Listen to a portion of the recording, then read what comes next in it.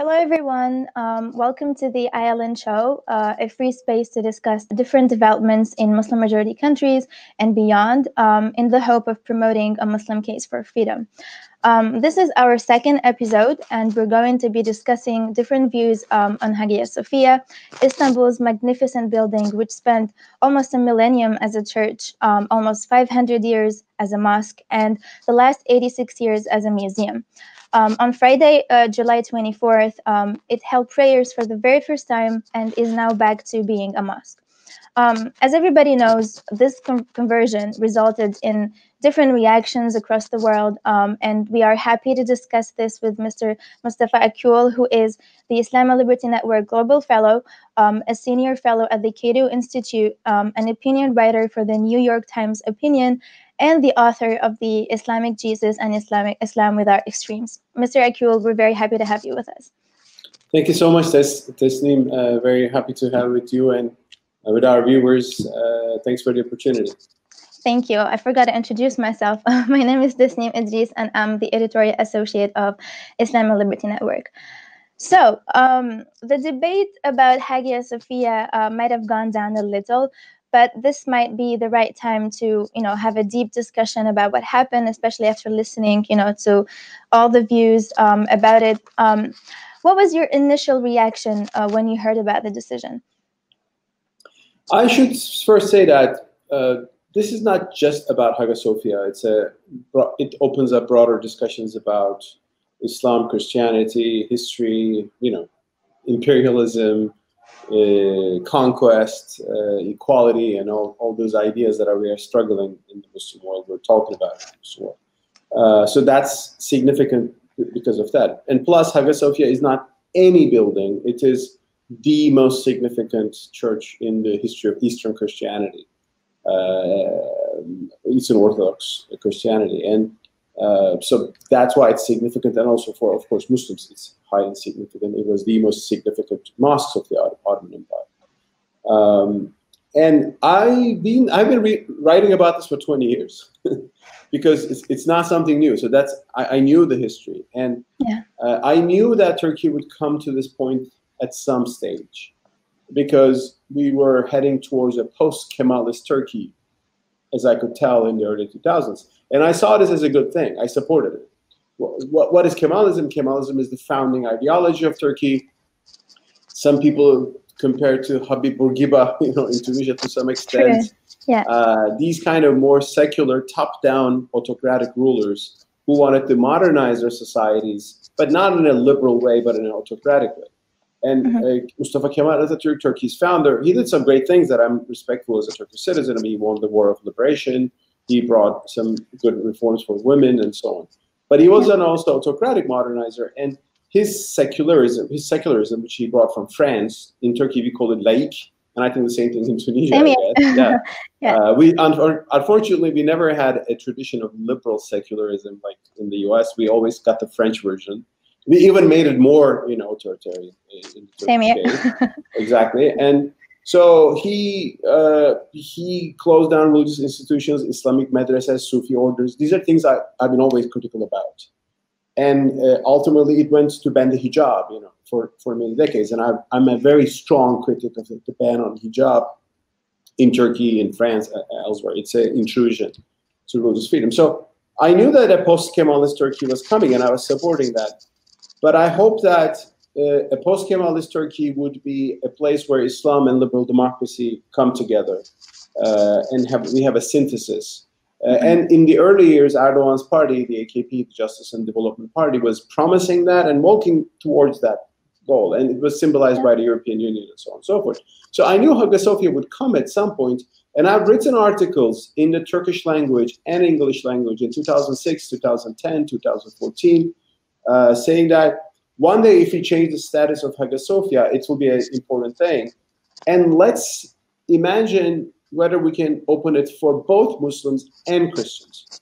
Because the suffering of Christians in Turkey is also a sad story. I mean, in the past century, Turkey has wiped out much of its Christian population, first the Armenians and Greeks, because of nationalism, not because of Islam. And many Christian places, foundations have been confiscated. So I would say, if you reopen Hagia Sophia and say, well, Muslims can pray on Friday and Christians pray on Sunday, it would be the testimony to the pluralism of Islam. So I've written about this. I knew the structure of the building and everything. I'm from Istanbul. I know it. So when President Erdogan announced the decision that therefore, I mean, he didn't initially announce, but his advisors signaled it on social media. And and the court decision came. And I said, well, I respect the fact that Muslims will pray in it. As a Muslim myself, I would like to pray in it, when I go to Istanbul. I have no problem with that.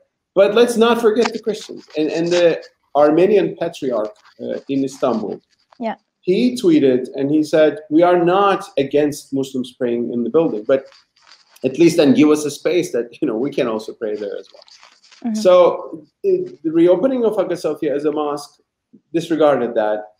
And of course, for many Muslims, this can be a weird idea, like to share a building. But we have examples of that. In Damascus, the great Umayyad mosque, which unfortunately has been harmed in the disastrous violence in Syria, was shared by Muslims and Christians for quite a while. It was a church, and Muslims then paid for it and bought it, so they didn't forcefully convert it. Yeah, we're actually coming to that, when it comes to this idea of sharing, because in one of your old articles, you said that you're not a great fan of converting places of worships into museums. And you, as you said, you called for reopening Hagia Sophia long ago for both Christians and Muslims. And this is exactly what Muslims in Cordoba called for. In the early 2000s, the increasing Muslim community there submitted a request that would allow Muslims to pray on Friday there.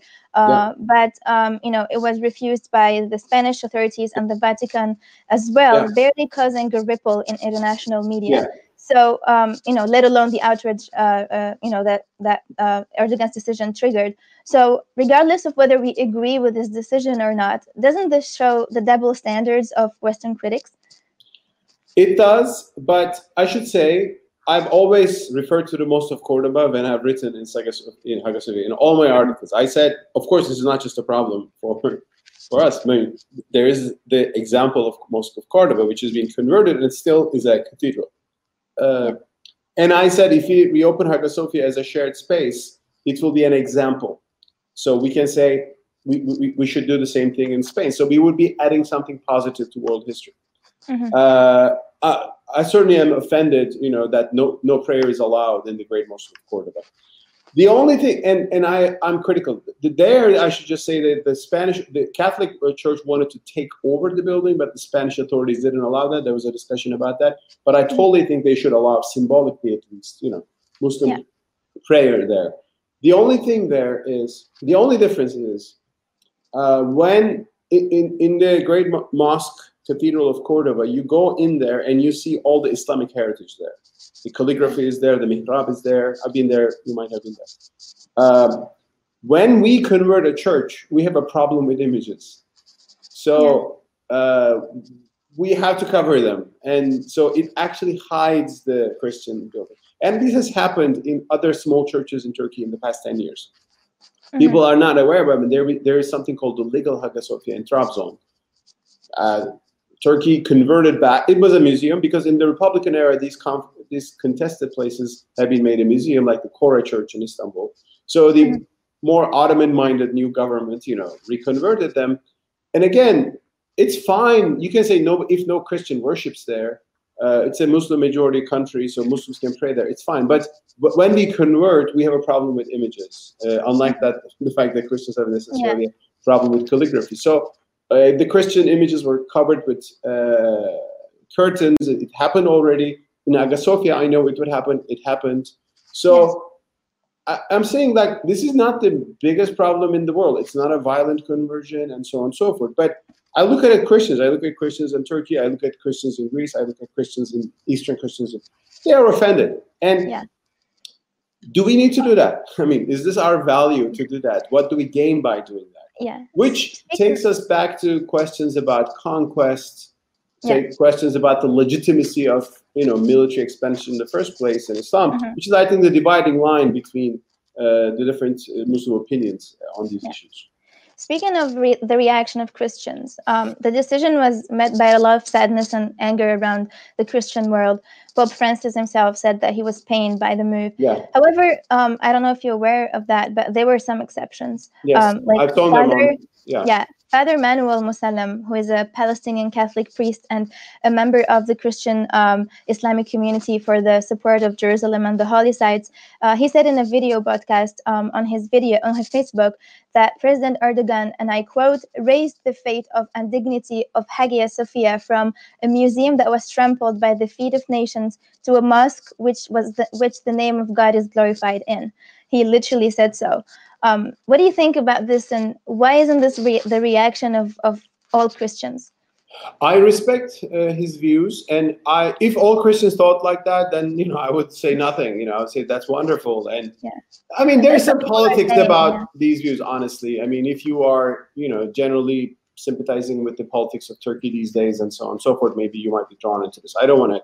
But besides politics, there is a respectful view, and I understand to say that. Well, when it was a museum, everybody was walking in without any religious respect. Now it's a place of worship.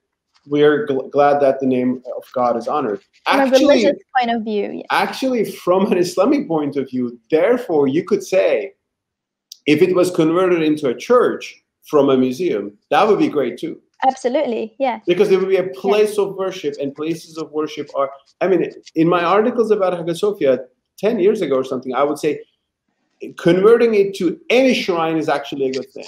Yes. Because it's a place of worship. But converting it to both traditions would be the best thing. So that has been my route. On the other hand, because converting it into a mosque forces the covering of Christian images, there is inevitably a insult or scar that many Christians may have, and they did. Ultimately, Christian views are diverse, Muslims views are diverse, and I respect his views. And I would be happy if a lot of Christians actually thought like that. But I know also a lot of Eastern Christians who didn't think like that.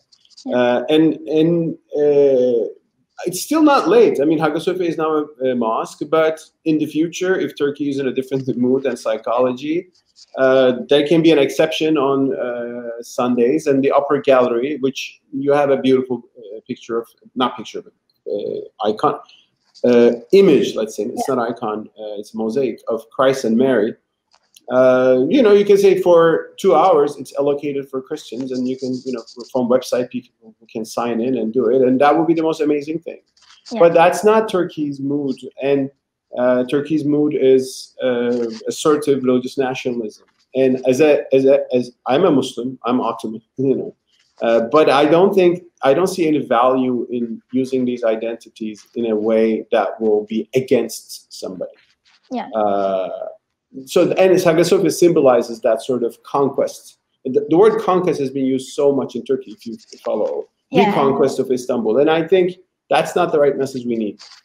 So speaking of conquest and history, a third opinion emerged, which gathers some Muslims and Christians as well.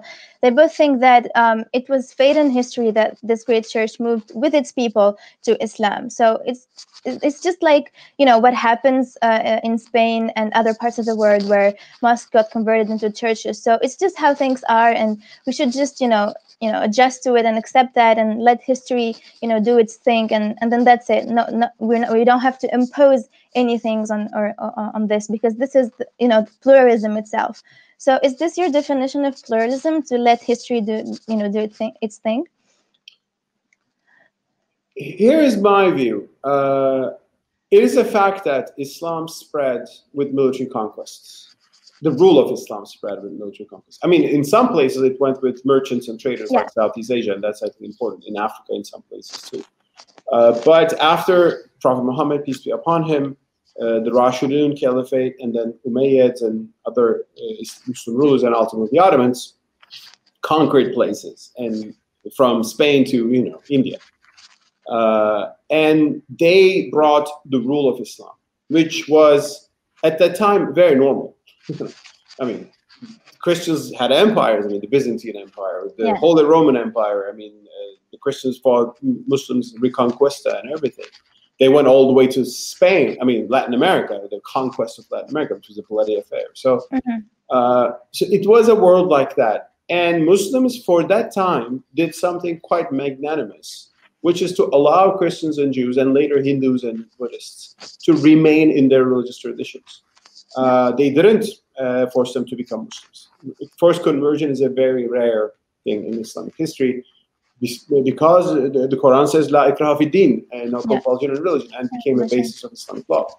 Muslims minimized the meaning of La ikraha fi din over time, but at least, you know, they didn't force people to convert, which was a great thing. But and conversion of churches in this history is a complicated story because there is no basis for converting a church in the Quran or in the prophetic practice in the Sunnah. Jurists discuss this, and we know when Caliph Umar took Jerusalem 5 years after the Prophet's passing. I was going to come to that.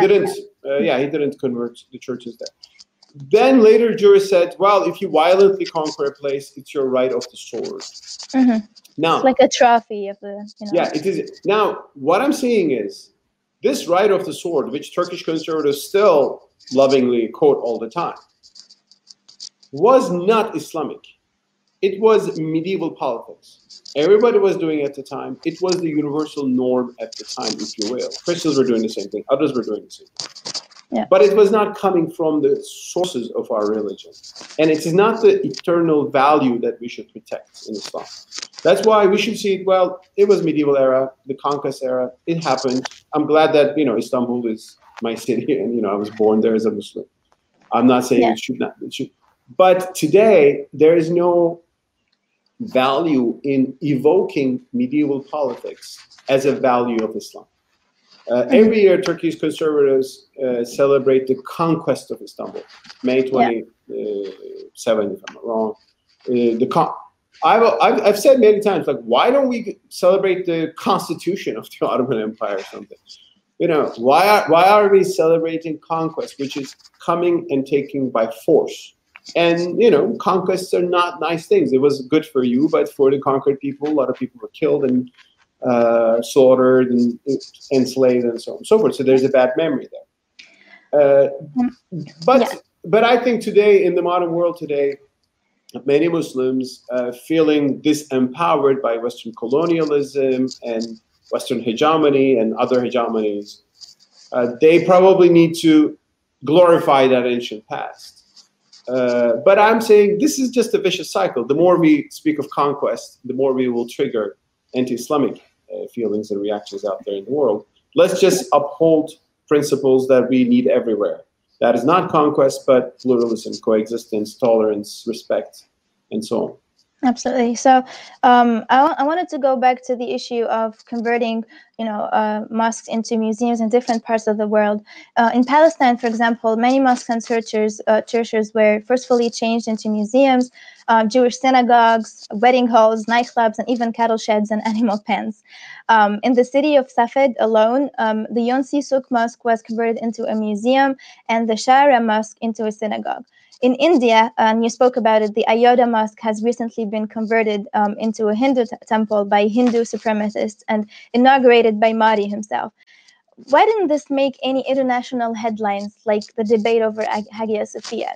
Doesn't this reassure, you know, the ever-existing double standards when it comes to anything related to Islam and Muslims? I really think that some people are against converting Hagia Sophia into a mosque. They prefer it to be a shared place of worship between, you know, Christians and Muslims, but they're really irritated by the fact that every time there is something related to Islam and Muslims, you know, it makes international headlines. Well, other horrible stories are taking place and, you know, we don't hear about them. Thank you. That's a very valid point of view. And I should say, whenever I wrote about Hagia Sophia, I pointed to mosques who were converted or desecrated in Israel. I tweeted about it recently. And also in the Balkans, people forget that Ottoman mosques in the Balkans at the hands of Serbian, Greek, or Bulgarian nationalists have been converted. Some of them have been destroyed as late as in the 1990s. During the 1990s, Serbian fascists launched a genocide campaign against Bosniaks, the Muslims of Bosnia-Herzegovina, and parts of Serbia. And their mosques have been destroyed and so on and so forth. So there is an ugly reality against Islam, which has gone for long. And we have all the right to point that out. And the Ayodhya, in Ayodhya, which is a town in India, the Babri Mosque have been violently attacked by Hindu nationalists in the early 90s, and recently opened up as a Hindu temple by the Prime Minister of India, Modi, who's another populist, pumping up religious nationalism. Now, two things on this. Is there a double standard? There are always double standards when you look into the world about Islam in the West, which we should always criticize and point out. But I think there is also a difference, because Hagia Sophia is incredibly important. It's not just any places. There are many churches in Turkey that also was converted into a mosque, and recently from museum back into a mosque under AKP era. It was not international news. I mean, you didn't hear about the little Hagia Sophia in Trabzon. I mean, if you follow Greek news or something like that, you would see those. So I think the reason why Hagia Sophia attracted so much attention is because it is such a it's the most important Christian building in the whole Eastern world. So, I mean, it's not a minor issue. It's a bigger issue. And Christians, the patriarch spoke, the Pope spoke, and everybody important. There's smaller. I mean, so there's just a mere size and importance of the place, I think, here. Second, by looking at all these desecrations of mosques, what do we Muslims decide to do? Right? What's the lesson we are inferring? For some Muslims, the lesson is, which I've heard a lot. I mean, some people reacted or criticized my article saying that they did it to us, so of course we will do it to them. Yeah. And my response is, well, they did it to us, and we thought it was wrong. So let's not repeat the pattern, right? Let's not do something that may trigger more, actually, maybe hostility to Islam, which is very interesting, which is a logic, which is an argument defended by none other than President Erdogan 2 years ago. People don't know Turkish politics that well, but the reopening of Hagia Sophia was a constant theme in Turkey by those conservatives, different groups. 2 years ago, President Erdogan was on a TV show. He was asked about this. At the time, he was opposed to the idea. And he said, the people who want to reopen Hagia Sophia don't know the world. We have so many mosques around the world. What if we provoke any hostility against those mosques? These people are ignorant. He said, I didn't lose my direction, and so on and so forth. I agreed with him. I mean, then in 2 years, President Erdogan changed his mind. I think it has something to do with Turkish politics, and political psychology in the country and everything. He's a politician, he can take different positions here and there. Mm-hmm. But I'm not a politician. I'm not interested in the votes of this party or that party. I'm interested in articulating, defending some principles. So therefore, to all those people who say they did it to us, so we will do it to them, my argument is, let's not do it to them, and let's criticize them more forcefully by presenting a moral example. Mm-hmm. So aside from the political, debate inside Turkey, there's also another dimension to this, which is the American-Turkish relationship. It is very noticeable that the American Congress only asked Erdogan to review the decision without any further sanctions or anything of this sort. About 30 years ago, the American-Turkish relations were totally different and mainly defined by following America's lead. Now, as you said, only 2 years ago, Erdogan was opposed to converting Hagia Sophia into a mosque. Isn't this new decision just a means to show that Turkey has become an independent sovereign country with its own independent foreign policy? And isn't this the reason why Erdogan is one of the most popular Muslim leaders, and simply because he is often, satisfying Muslims' pride and need to feel somehow sovereign and not only part of the Western agendas, First of all, I should say that I've heard some people in the U.S. Speaking of sanctions against Turkey. I forcefully spoke against that. I was actually on a TV discussion in the U.S. And I said, no, I mean, that's wrong. It is ultimately Turkey's sovereignty. That's true.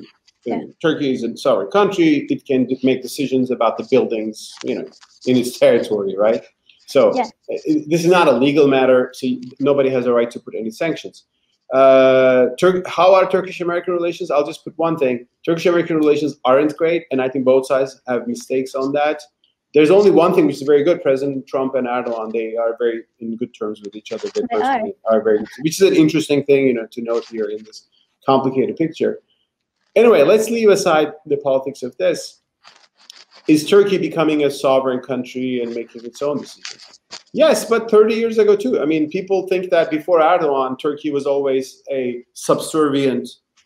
Turkey did the military operation in Cyprus in 1974 by defying America, by defying America's threat to put sanctions on Turkey. And the leader was then Bülent Ecevit, he was allied with Necmettin Erbakan, actually, who's coming from Erdogan's political tradition. But Ecevit, it was a secular Turkey with secular generals. It's not that Turkey was always lackeys of the West and so on and so forth. And as critical as I am of the Kemalists for their illiberalism, like authoritarian laicite, I mean, Kemalists were Turkish nationalists. They, at times, defied Western policy and stood up and so on and so forth. Now, the question, but here are two things. When we stand up defiantly against Western colonialism, imperialism, or imposition, what are we exactly talking about here? If Western countries come and tell Turkey, you can't look for oil in your seas, I'll be against those countries. It's Turkey's right? If Western countries come and say, you cannot, we'll put you sanctions because you made a decision, which they would do in their countries, but they don't allow, I would stand with Turkey on that. Mm-hmm. But if Western countries, and not actually the government, but NGOs, media, come and say to Turkey, you are unfairly jailing people. I mean, you are jailing journalists who just criticize you. That is wrong. I won't take this as an offense against Turkish sovereignty. I will say, well, they're right. So, because the narratives that is coming to the West, into the Muslim world, in the past two centuries, sometimes include indeed colonial impositions and so on and so forth. And that comes in the issues of interests, oil, natural resources, and so on and so forth. It was more unabashed in the past. It became maybe more nuanced later.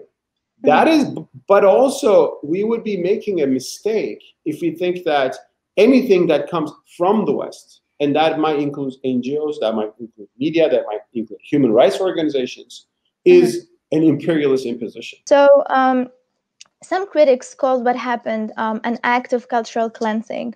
But isn't it more accurate to call converting mosques into a museum an act of cultural cleansing?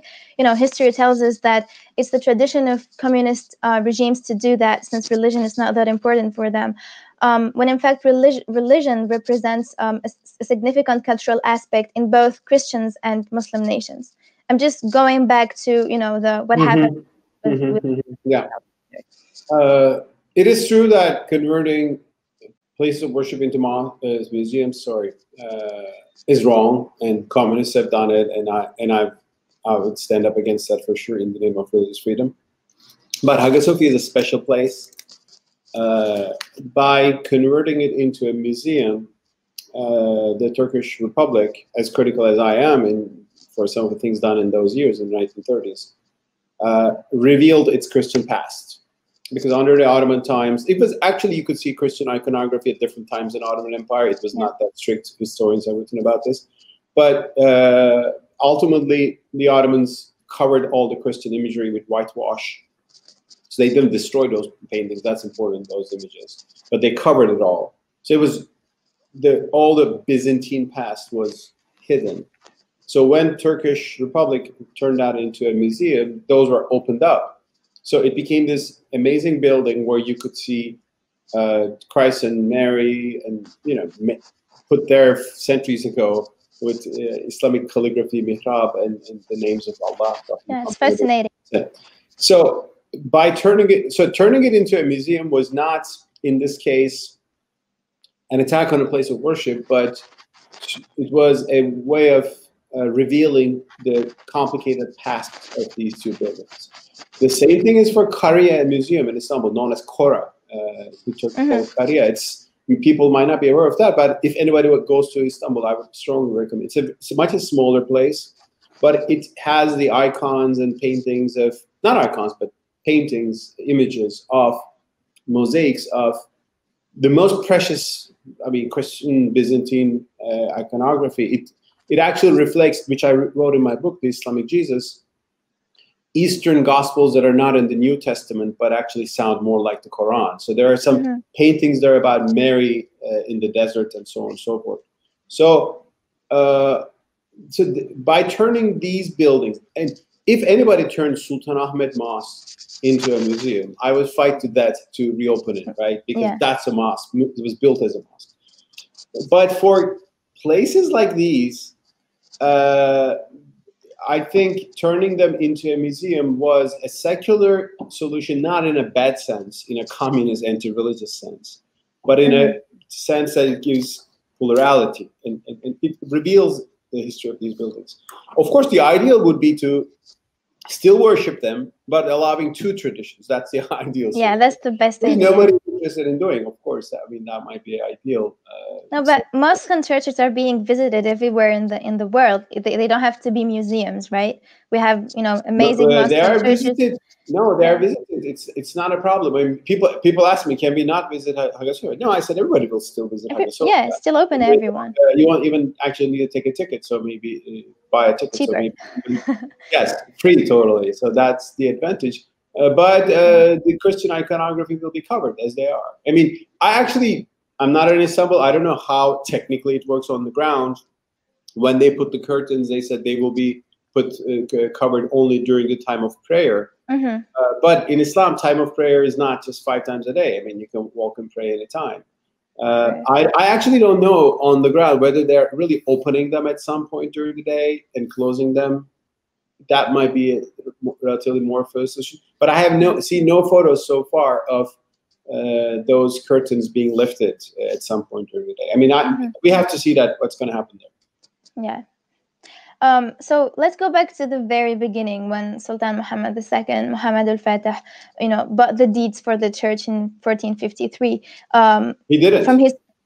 He didn't? No. Okay, let's Sultan challenge Mehmet, that. you mean conqueror of Istanbul? Yeah. No, that's a myth on Muslim Twitter. Okay, so this is what I'm just trying to tell you what people are saying on Twitter, on Facebook, and on social media, and on TV as well. So they're saying that Sultan Muhammad II bought the deeds of the church on his personal funds after having successfully conquered Constantinople, and then he didn't start praying in it when it was still a church, like Caliph Omar refused to do so because it was still a church. He actually converted it into a mosque, and then he started praying on it, and it was rightly his according to them, because he's the sultan now, he's the ruler of Istanbul. But if we compare him to Caliph Omar, he signed a pact of peace with the people of Jerusalem. So the comparison does not stand according to them, because a lot of people are mentioning Caliph Omar in this sense. So isn't this justification enough for the conversion of Hagia Sophia into a mosque at that time? Especially one more thing, at that time, Muslims in Spain were being, tortured and killed. So, even the foes of Sultan Muhammad would understand that conversion, because as if it was saying, we're still here, we're still powerful. Thank you for bringing that up. I've seen this legend, myth that Sultan Fatih Mehmet paid for Hagia Sophia only from non-Turkish Muslims in the past month, let's say several weeks. It is not mentioned in any historical source that he paid for it.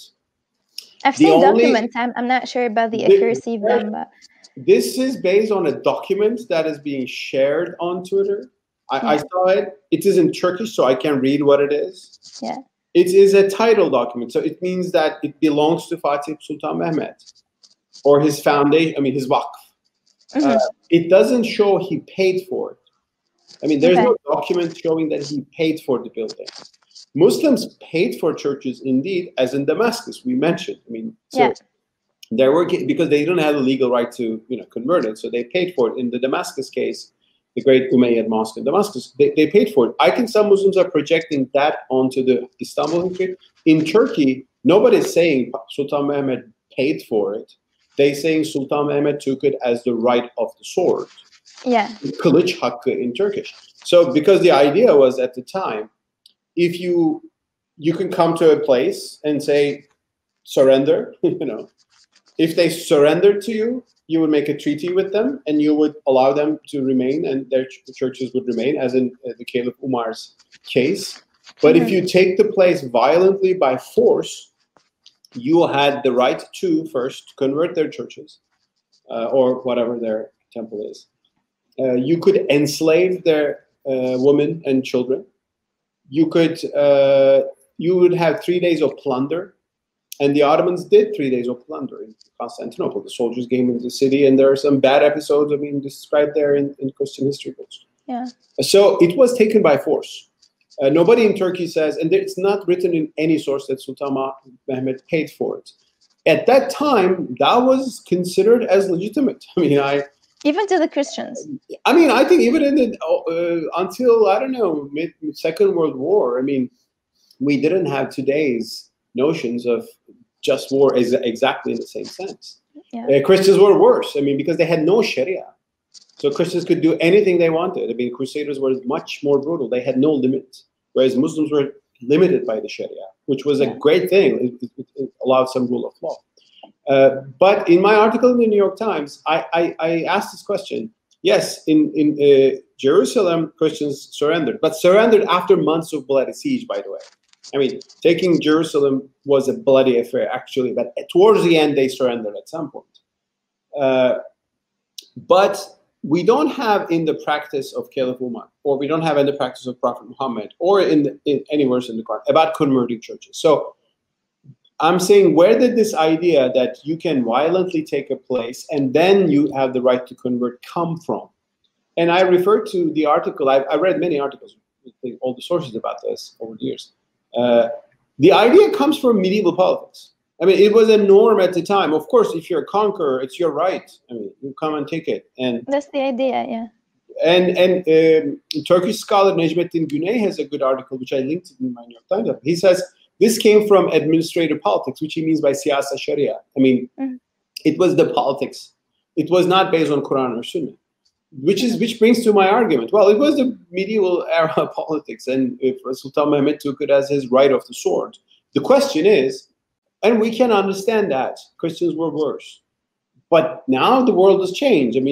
If we legitimize the right of the sword today, will it not work against us, right? What if Israel does something to Aqsa, saying this is our right of the sword? Will we think it's fair? We won't think it's fair.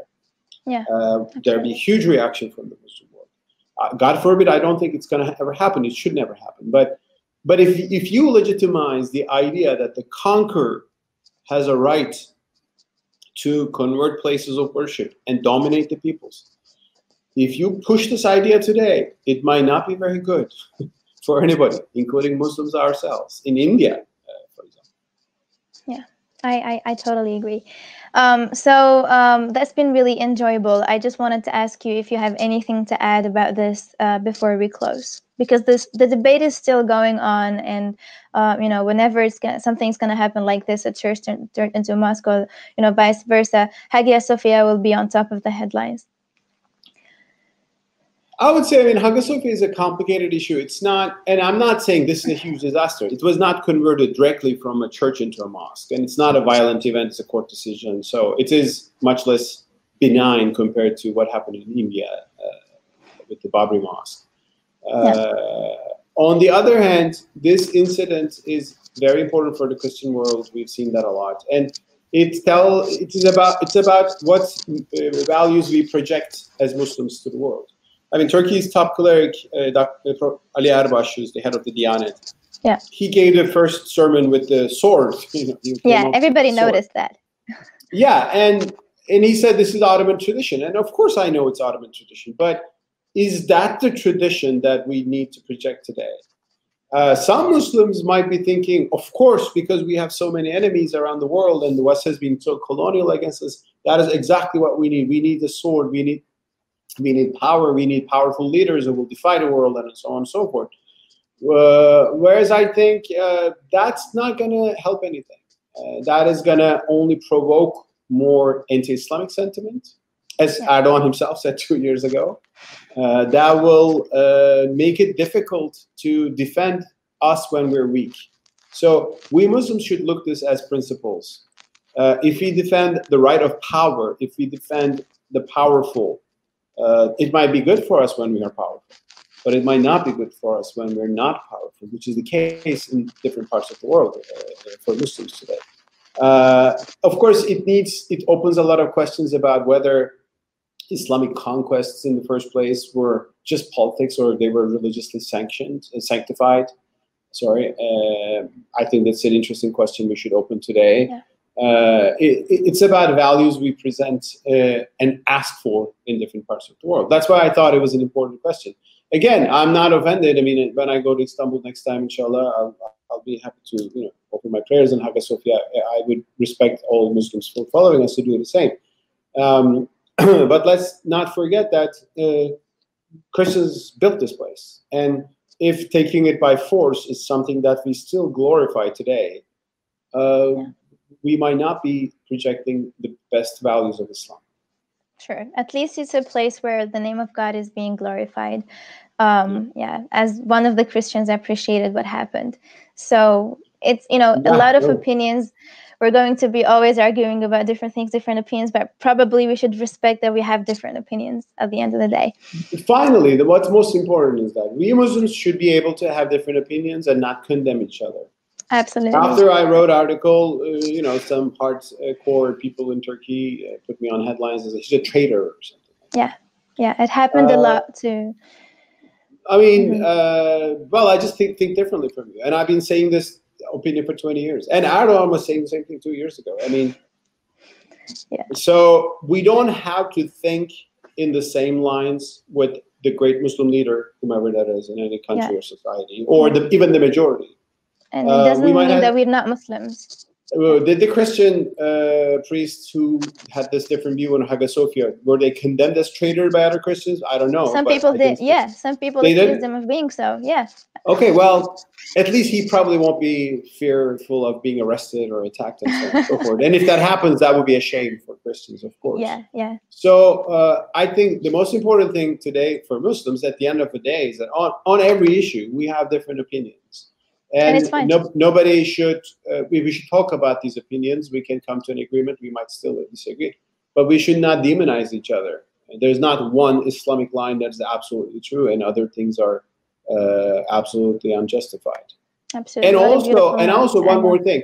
I've seen in the Arab world, like clerics in Egypt and so on and so forth, criticizing Turkey's decision, and they said Erdogan did the wrong thing.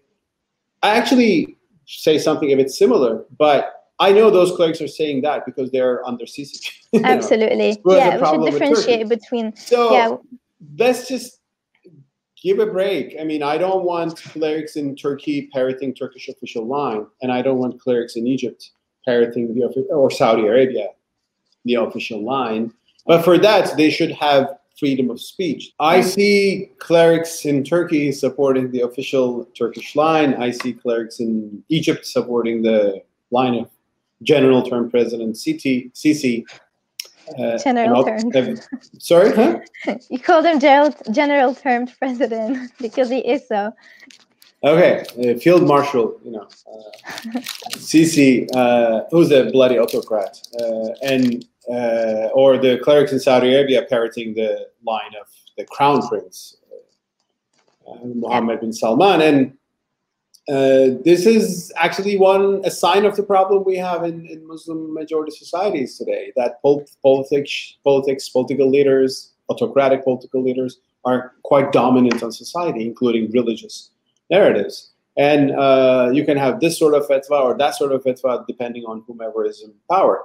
Well, if we lost something from the medieval era, from classical era, it was the independence of scholars. Yeah, we have in our history, my friend and colleague Ahmed Kuru wrote a great book about this, Islam, Authoritarianism, and Underdevelopment. And he shows in the especially early centuries of Islam, scholars were independent, financially independent, institutionally independent. The Sharia protected them, their foundations to be confiscated by the state, and so on and so forth. There were some exceptions, though.